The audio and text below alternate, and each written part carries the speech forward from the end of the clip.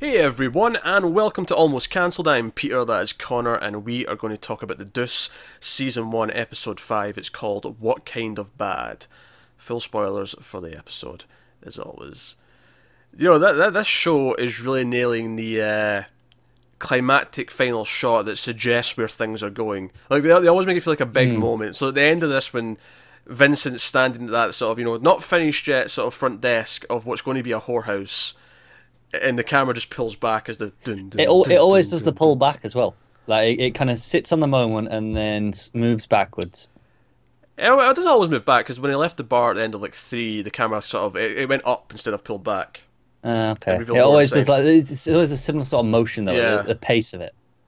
Yeah, no, it does. It does. The music always comes in at the end of the opening scene as well, before the titles hit. Again, it's this suggest of okay, you kind of get what the point of this scene is just before it hits. But so yeah, we'll start with Vincent. Start with Vincent and Frankie's exploits, and Bobby as well. They all come together on this one. Yeah.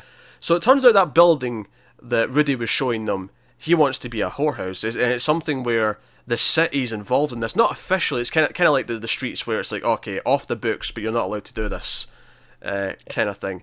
So they want to try and clean up the streets and then give them a place to go. So it's an actual place where the girls wouldn't be on the streets, presumably they'd be just in the whorehouse, and guys would come in, discreet, and they could, it's a whorehouse. But Vincent doesn't want to have anything to do with it. He's like, no, I don't know the first thing about doing this. I don't, it's not my thing. Like, this is still kind of legit what I'm doing here at the bar. There's nothing actually illegal going on with what I'm doing here. Whereas this is crossing over into that line. And, Frankie and Bobby are like, can you say no to Rudy about this? Are you allowed to say no? And it seems that he can. We never really get it pushed. There's not enough time for it, because, Rudy's man comes in and he asks him, okay, so what's the opinion? And I love this scene because you have Bobby and I keep mixing Frankie and Vincent. Frankie and Bobby are down the end of the bar, and they're looking up, just sort of spying, and even Mike's at the other end, because that's his spot where he's just keeping an eye on things. He can see the whole bar from there. Yeah, he's seen the whole bar, and he's sitting doing his crossword, but he's paying attention. He's paying attention to what's going on, just in case this goes south. And he just no, that's fair enough. You can say no. It was an opportunity. You've passed on it, and you do kind of worry. You have that sort of sick feeling. Is this going to come back to haunt him in 20 minutes? He seems a little pushy. He's like, "Are you sure? Do you want time to think about it?" But then he goes, "All right, whatever you say. It's you want to say no, you can say no." Yeah, it's a really good scene in terms of you're reading. It's not that traditional thing where it's really obvious that he might get stabbed at any minute or shot at any minute. It's more subtle. It's more gentlemanly. It's like the possibility that you could get stabbed at any minute is here, but it's not like you're going to. It's not. If it's going to happen, it won't happen at this moment. It'll come back later and do something, if that's where it's going to go. But it's like a very subtle version of it, and I like that. It's actually Bobby though, who you see him at home, and he's just miserable. He's dealing with his kids, and he wants out of the house. And as he says to Vincent when he's explaining this, he explains that the doctor says if I go back to a work site and do more labour, I'm going to be dead probably within a year. He's just not built for it. He has to take things slow. So he likes the idea of being the one who manages this place. You deal with the money, you deal with all this stuff, but I'll be the one who's actually there. And I'm in construction, I can fix the place up. I've got all my guys who come around and do it, which leads to Vincent accepting it, and he's like, "Oh, sorry for going back and forth on this, Rudy, and all this stuff."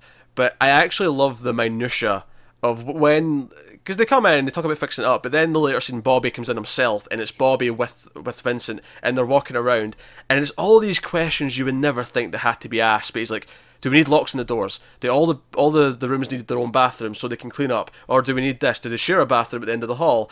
Do we need this?" And it's all these sort of technical questions, and I'm like, and the answer to everything is the same from Vincent. The F to I know. Yeah, exactly. Yeah, every single response is that. It's like, "Oh, you're helpful."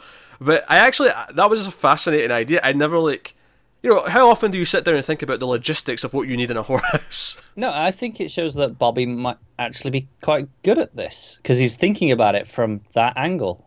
Yeah, he's thinking about it from a construction angle where he's just a building places. What are the needs of the place that he's building? Right, but it's kind of similar. Instead of physically going, right, what are the physical things I need to build to make this work? He just has to think, right, what do I need to build this as a business. You know, it's the same way of thinking.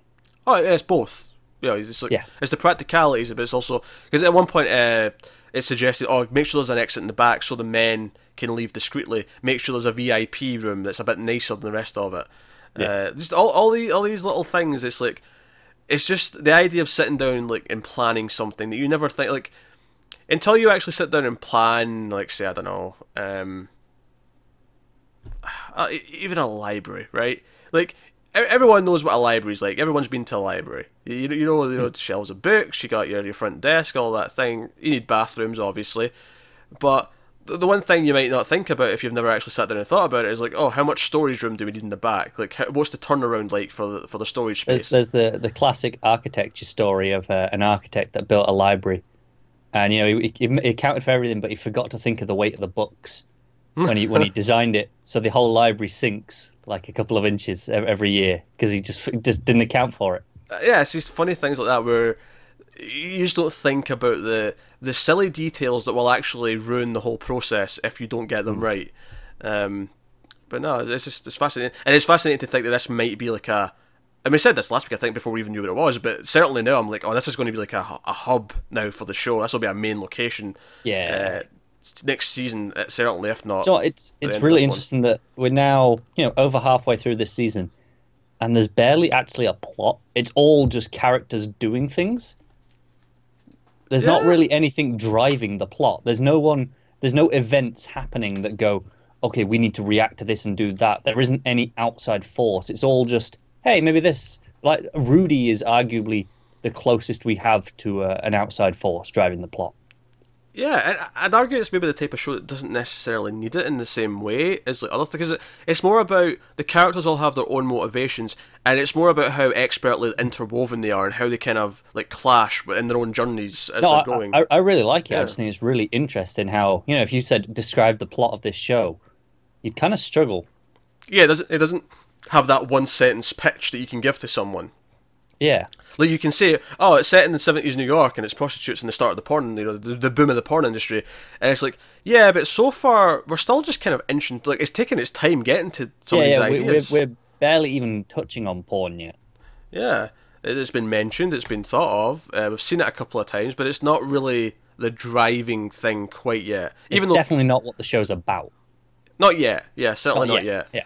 It's about the characters first, and that's definitely what we're seeing here. And I think it's fascinating, just the idea that, Rudy's set Vincent up at this bar, and it's like, maybe 2 months at most have passed, and now he's been offered to run this other place. He's doing a good job, clearly. Yeah, legitimate or illegitimate, whatever one it is, regardless, here's a second place for you to run.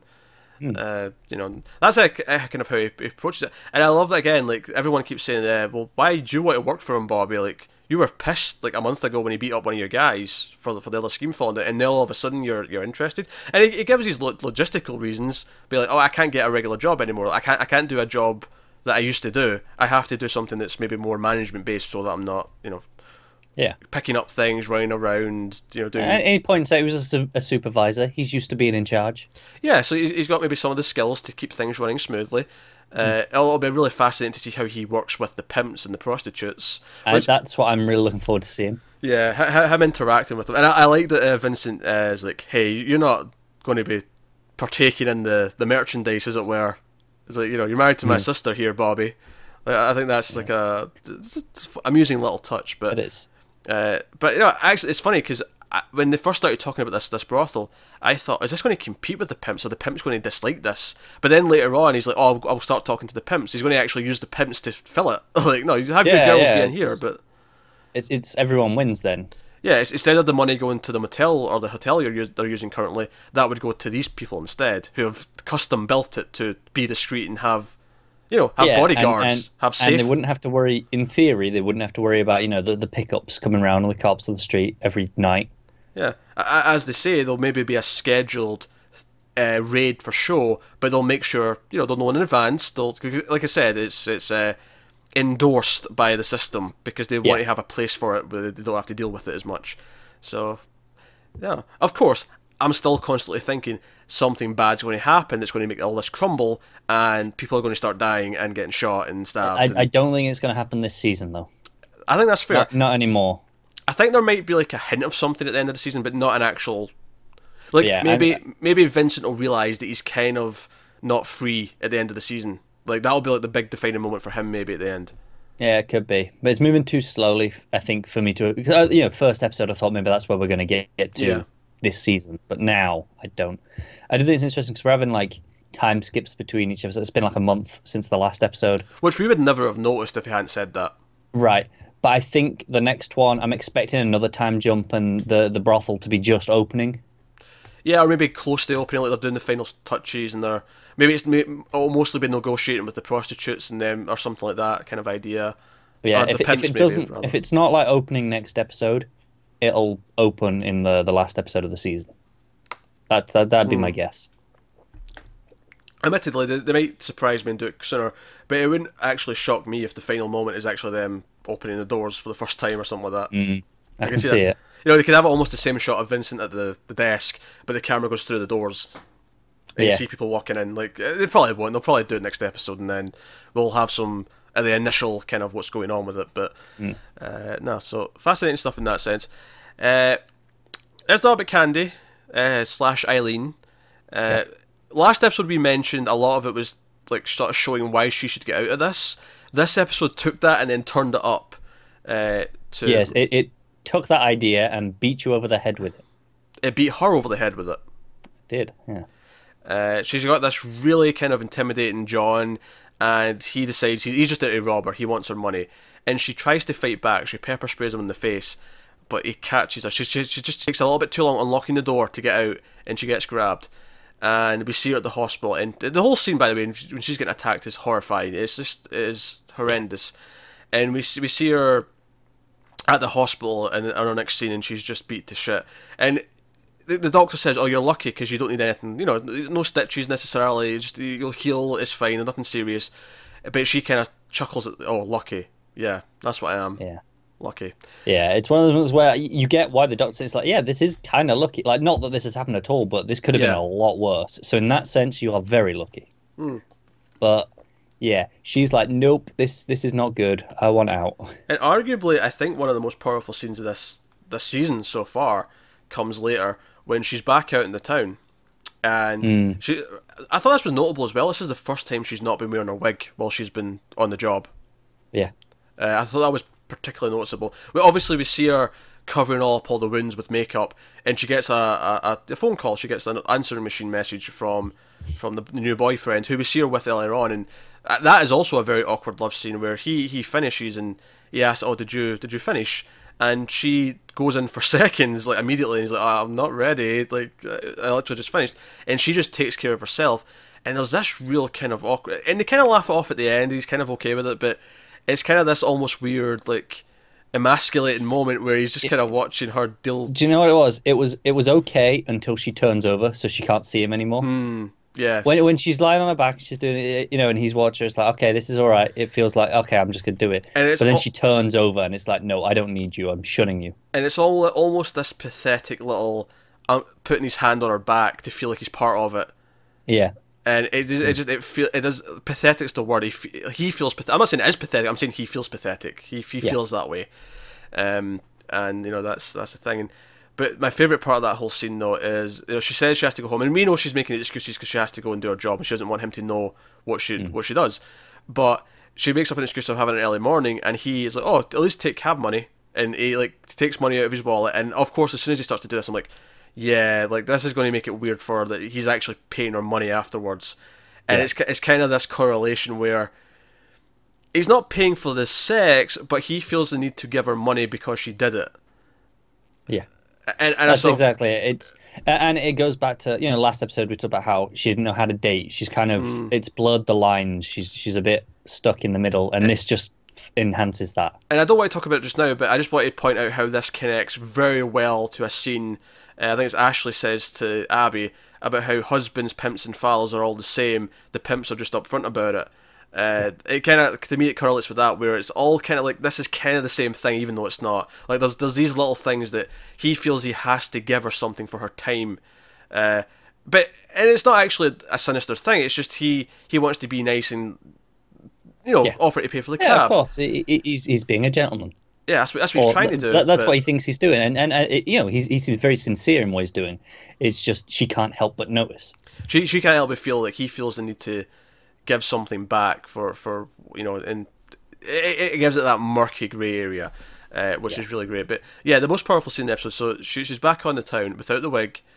And Rodney, who we've seen, a couple of scenes before in other episodes, has come up and tried to kind of convince her, come work for me. And he brings up a few points that we didn't really realise, I don't think, is that, this isn't as bad as last December. Like, he brings up previous examples where this was worse, where she got beat up even more. Yeah. And she tries to walk away, but he keeps pushing. He's like, he's almost offended that she's still refusing to take his offer. And she knows that as soon as she does, she belongs to him, because he won't, we see how they treat the girls once they've decided they're part of their pimp business or pimp empire or whatever. I don't know what the correct word would be, but and Connor's camera's gone to shit, but we'll keep going. Yeah, I have no idea what's going on there. Yeah, it's alright. I'll monologue for a while. You'll come back as long as you can hear me. And he keeps pushing, and he gets forceful. And I love this scene because it's essentially her having a breakdown. She's having a breakdown and she's crying, and she's like, she can't take what he's telling her, and he's victimized her. He's making her feel small. He's basically, it's actually maybe the most sexist scene we've had in the entire show, where he tries to belittle her enough to feel that she needs him, and that's what he's trying to do. And she is, she's adamant she doesn't, but there's this great mixture of laughing and crying in the acting. It's like the performance from Gyllenhaal here is great stuff. Yeah, it's standout. But she sort of, she laughs and she cries and she walks away and she doesn't look back at him, but she's still crying, she's still laughing. I really like how at the start of the scene it almost feels like maybe she will take it, because we get that she's desperate. She's just been beaten up. She is on the verge of wanting out of this life entirely. So maybe the idea of safety, temptation, it's appealing, isn't it? The temptation is there to just give in and do it, but she persists. And we also of course have the scene where the guy actually tries to pick her up in the car and she just walks off. She doesn't respond. And it's almost like that moment right there's a decision, I can't just do this anymore, I have to. And she goes back to the guy who was making the porn, and some of the rules have changed, kind of. It sounds very wishy-washy. It sounds like they've not changed at all. It basically sounds like, we thought this was the law, but New York lawyers, no one gives a shit, so we're just going to do it. It's basically, it turns out there was kind of a loophole and we're going to exploit the shit out of it. That's kind of what it sounded like to me. Yeah. Rather than to me, it just, the way he was saying it was just like, they don't actually care. In the same way that they don't pick up the girls in the street, it's like no one gives enough effort to bother. And there's a little poignant moment where he says, "Oh, you're too banged up right now. We'll say a week from Wednesday. Give you time to heal." And again, it's almost like a dehumanizing little moment. It's like, you're not good enough right now. You're going to have to wait because of what happened. But she's happy anyway. Oh, she is. Like when she smiles and she says, "When do you want to start?" It's like a proper, like, she's ready to do something else. Like she's almost excited by fighting out her way out of this life. It's almost like, she should be going, she should be offended by, you can't start now. But the way she takes it is almost like, I'll have a week off. I'll relax and get over this for a week, and then I'll jump into something new. Yeah. I want to go back to the scene where she is attacked. I think it's really well filmed. The way she gets grabbed back into the room and the door just slams shut, but we stay on the other side outside, of the door. Yeah. We don't get to see what's happening. It's just a really nice touch in the filmmaking because your imagination's, I mean, it's weird to say this when it's something as awful as this, but your imagination does almost make it worse in a lot of ways. They can show you something, and it's this thing where you see so much violence on TV and film anyway that you kind of just get used to it. It doesn't, a lot of the time, unless it's filmed really well, it's just like, okay, that's another stabbing. And I'm sure this would have been filmed really well because everything else in the show has been. Yeah. But they kind of get away with it. It's easier for them just to, they go, you do the work on this one. We don't have to do anything. And arguably it's more effective. So, it works. But, depending on the scene, it might call for one or the other, but here this definitely worked, was keeping us behind the door. So that's Candy's stuff. Darlene's an interesting one in this episode. Yeah. Darlene, we actually start with her, and I actually wasn't sure if this was a flashback or not for a little bit, because she's with her friends in Carolina, and she's talking to them, and they're all living normal lives, and they're all out for like breakfast or lunch or whatever it is, and she keeps talking about being a model in New York, and at first I'm thinking, oh, is this just what she's lying and saying she's doing? But then at one point she actually says to one of them, oh, you should come back with me and do it as well. And I thought, oh, is this a flashback before she really fell down under and had to like turn to this life? Of course, we find out later that she's actually like Larry knows she's went there, and she's kind of. She says she's on a mission. She sold this trip back home to Larry as I'm going to go and recruit another couple of girls, and it's like, man, that's dark. Like she's on a scouting mission. Yeah, and she ends up, it's the waitress who actually comes out and talks to her and like sounds really fascinated about New York and like, oh, this sounds glamorous, and she comes back with her, and Larry doesn't want her. Like, he treats her so awful because she's like younger and inexperienced, and passes her off to Rodney. Again, it's very demoralizing. Very He literally sells her. He does, yeah. He sells her, and he doesn't let her know she's been sold. Like, this is all, like, he basically gives him a nod. He's like, okay, you work for him now. You've been traded. Yeah, they say, think of it like football players. You know, they get traded from teams time to time. Yeah, and of course, she actually witnesses the candy scene with Rodney. And it's like, oh man, this is what's ahead for you, by the way. Just pay attention. Yeah, it's this realization, isn't it? Yeah, was the small town life this bad?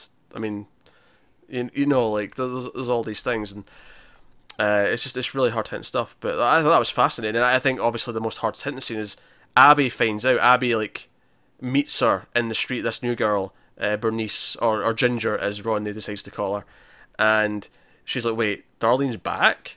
And Darlene comes into the bar with some of the girls, and Abby goes up, and like Darlene just won't look at her. She's like so ashamed. She's trying to shun her away. Yeah, it's really. Abby's pretty pissed off, clearly. Yeah, because she already had that confrontation with Reggie earlier in the episode where she takes a photo and he gets pissed about it, and she sort of fights back with attacking his his lifestyle, his position, like, get a real job, you treat these girls awful, blah blah blah blah, and it's this idea that she wants to rebel to the point where when she comes back in for work later on, she's not wearing the little the skimpy little outfit that's the uniform. She's wearing her regular clothes. And one of the other waitresses is trying to like rebel because she's doing it, and he's like, no, it's the uniform, and that goes for you too. But you can definitely see where the conflict's going to be here. She's the forward-thinking person, and it's not even like she just has her own people either, because she goes to this party with a date, one of our college friends, and she feels so out of place. She doesn't even want to be there. She just gets up and leaves at one point because she feels like they're all just talking about movies and stuff, and.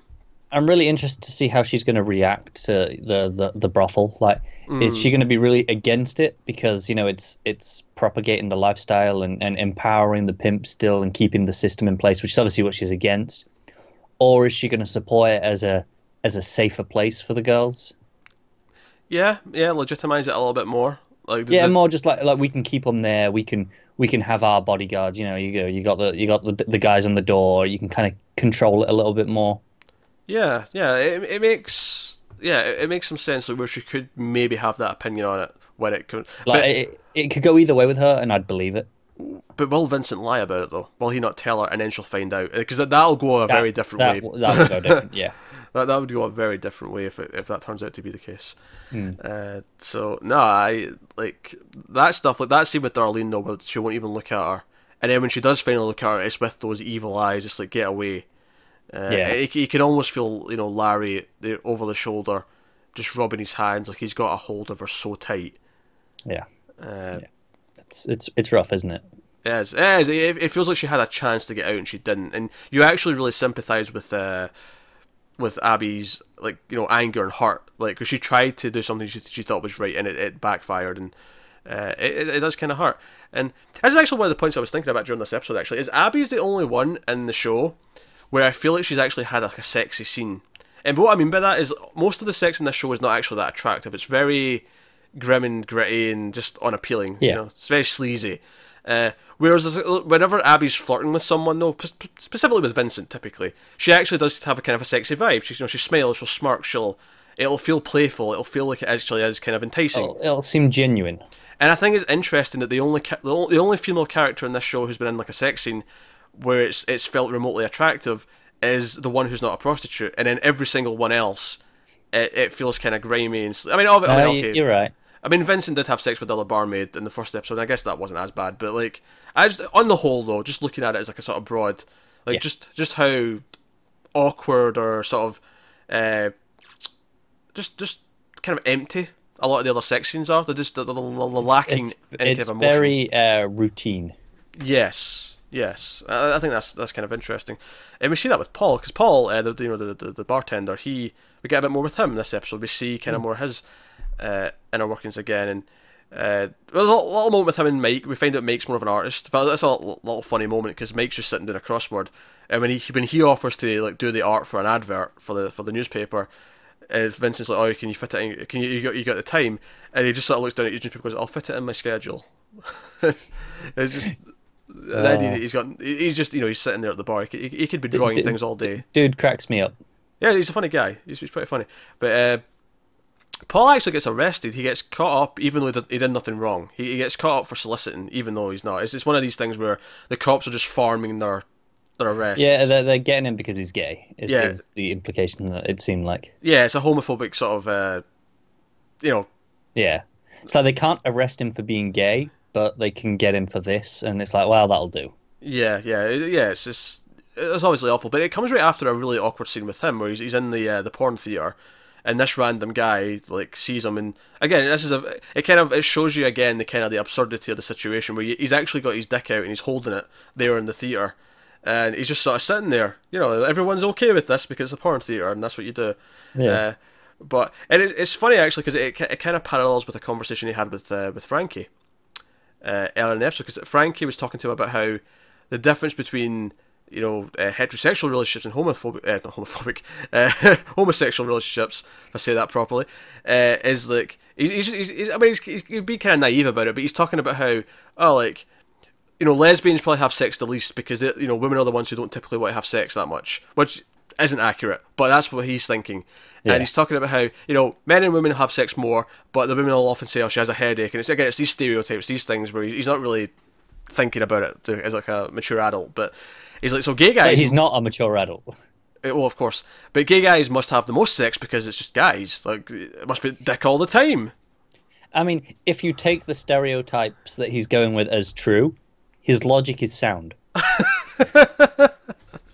Sure, but they aren't true. They are, no. So, just his logic is sound if the premise is accurate. Sure. So he's in this theater and he's got it out, and this guy just comes up and says, "Do you want some company?" And he's like, "Yeah, go for it." And I love the little touch that the guy spits in his hand beforehand. It's just a little moment that just adds to it. It's just like it does, doesn't it?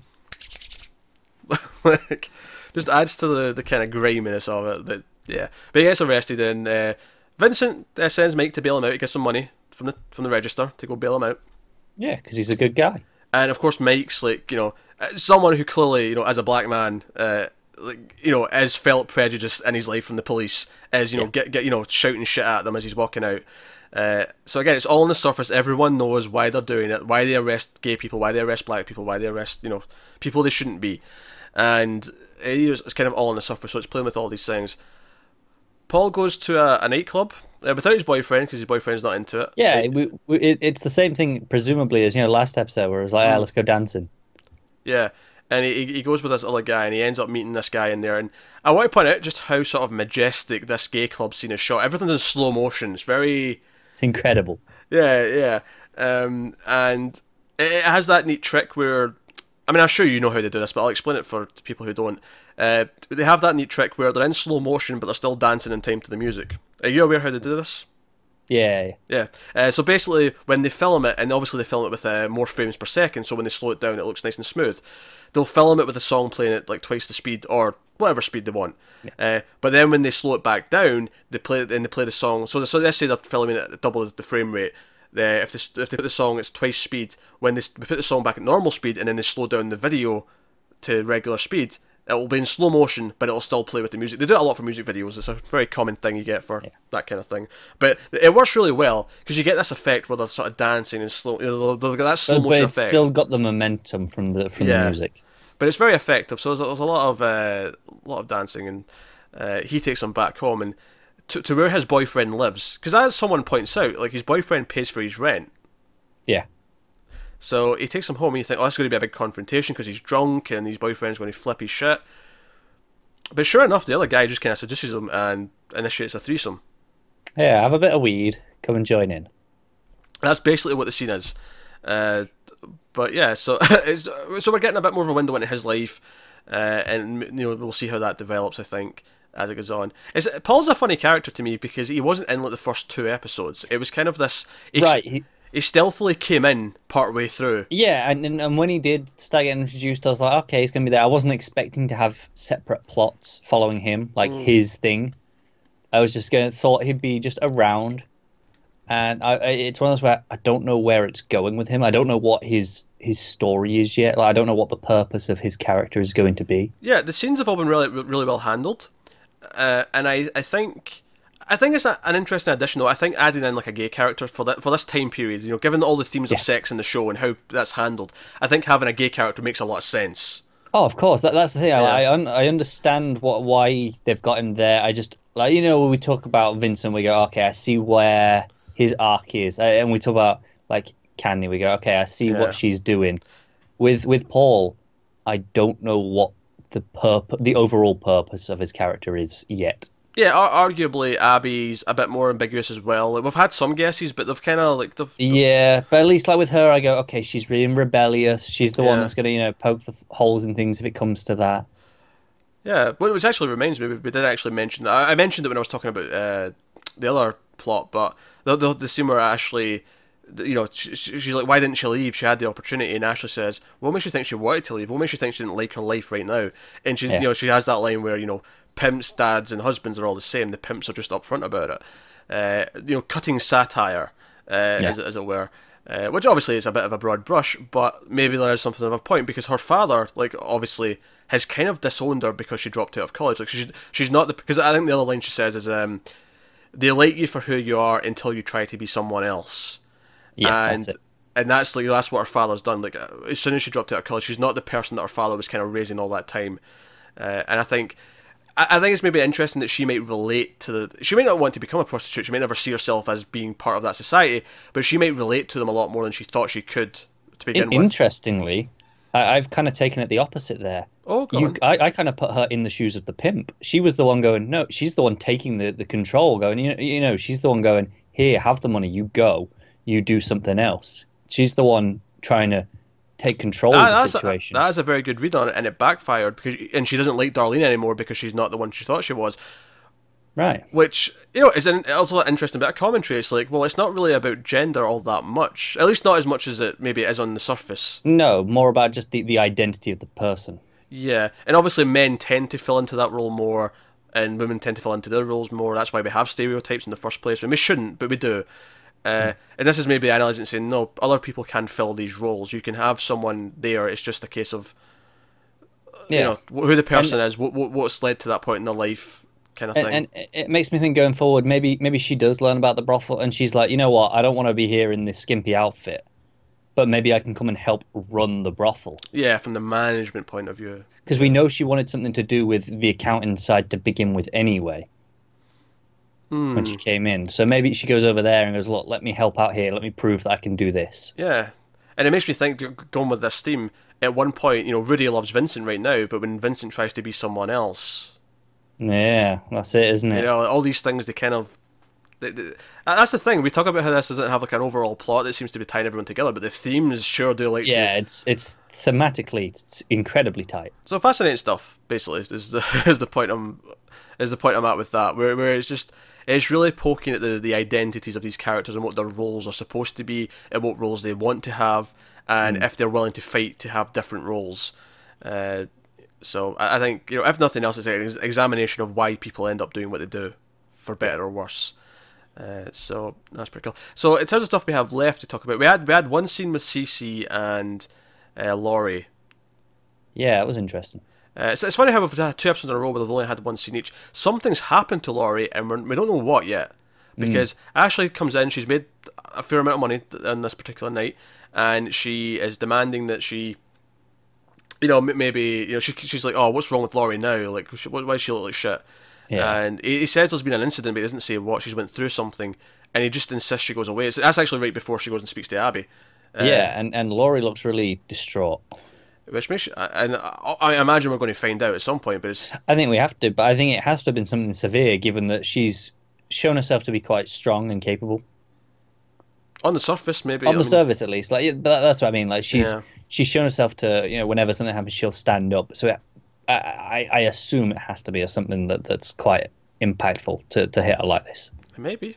Maybe the guy who went after Candy went after her as well, and maybe that's the second time she's had a violent encounter, and could be so much time. So it's curious. It's just one scene. It's because I was really noticing they weren't here the whole episode because there was such a big part of the first 2 or 3, and then the last couple have been kind of just the one scene each. But obviously, something's boiling, something's simmering away. We're definitely getting. I'm just waiting for it to all to come out at once. And it's like, okay, this is all the shit that's been going on here.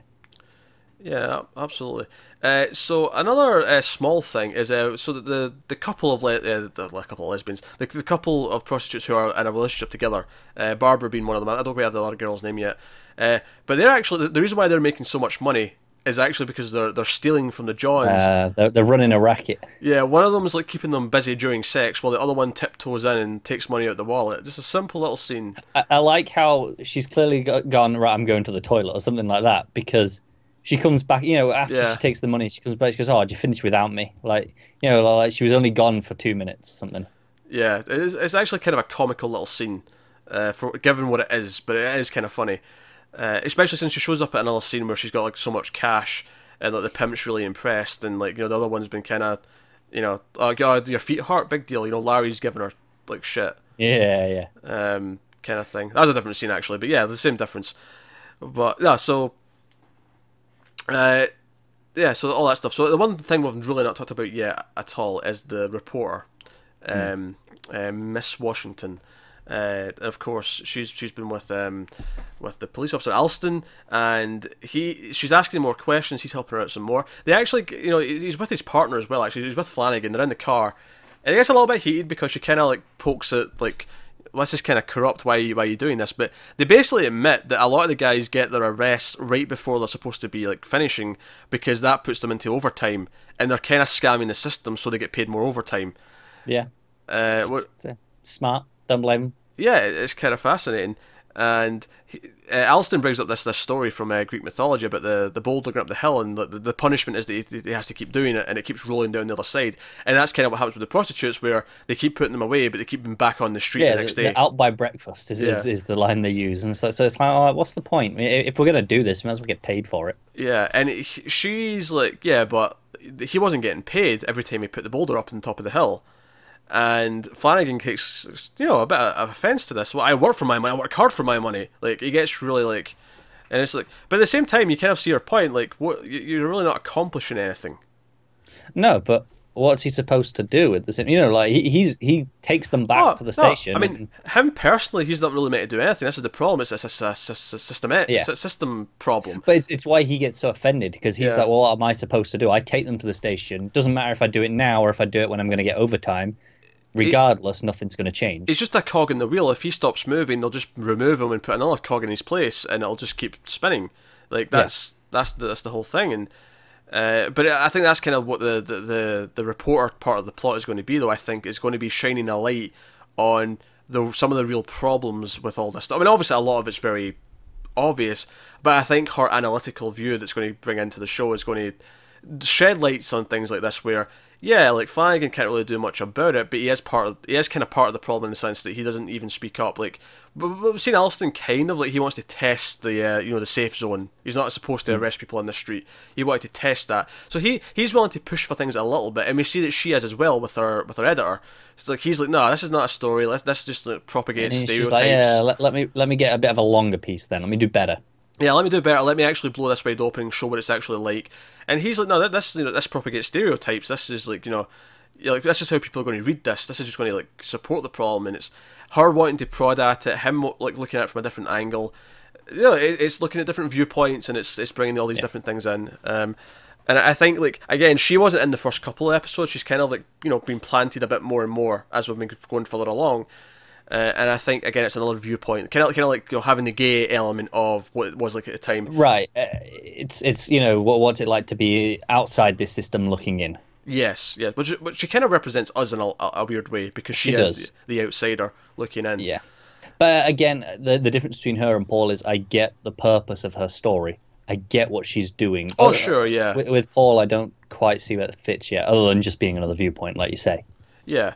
But hers is a lot more obvious because of the role that it is. It is, yeah. By its nature, it's hard not to see it.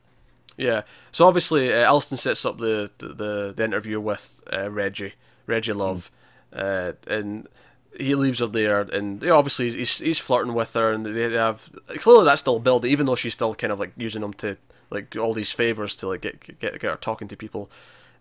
So I'm sure we don't really get much of it. We see a little bit of intimidation where he's like, you know, the first rule of pimping: look at the man in the eye when you're talking to him, yeah, kind of thing. But otherwise, it's his usual sort of slick talking, like, you know, getting more money out of her, just being kind of true to what he's normally like. But yeah, he's being a pimp, isn't he? he's being a pimp. He is nothing if not genuine.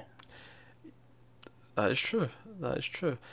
I will say he's the one that I actually struggle understanding sometimes. The way he speaks is a little bit thicker than what everyone else does.